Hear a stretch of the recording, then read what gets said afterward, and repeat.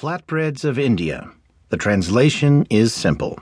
By Melissa Clark in the New York Times Lifestyle section. I'm Fleet Cooper. I'm not in the habit of baking my own bread.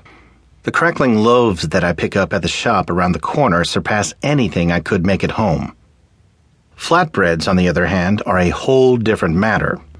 I can't buy good ones in nearby stores, which means either ordering in parathas and naan for my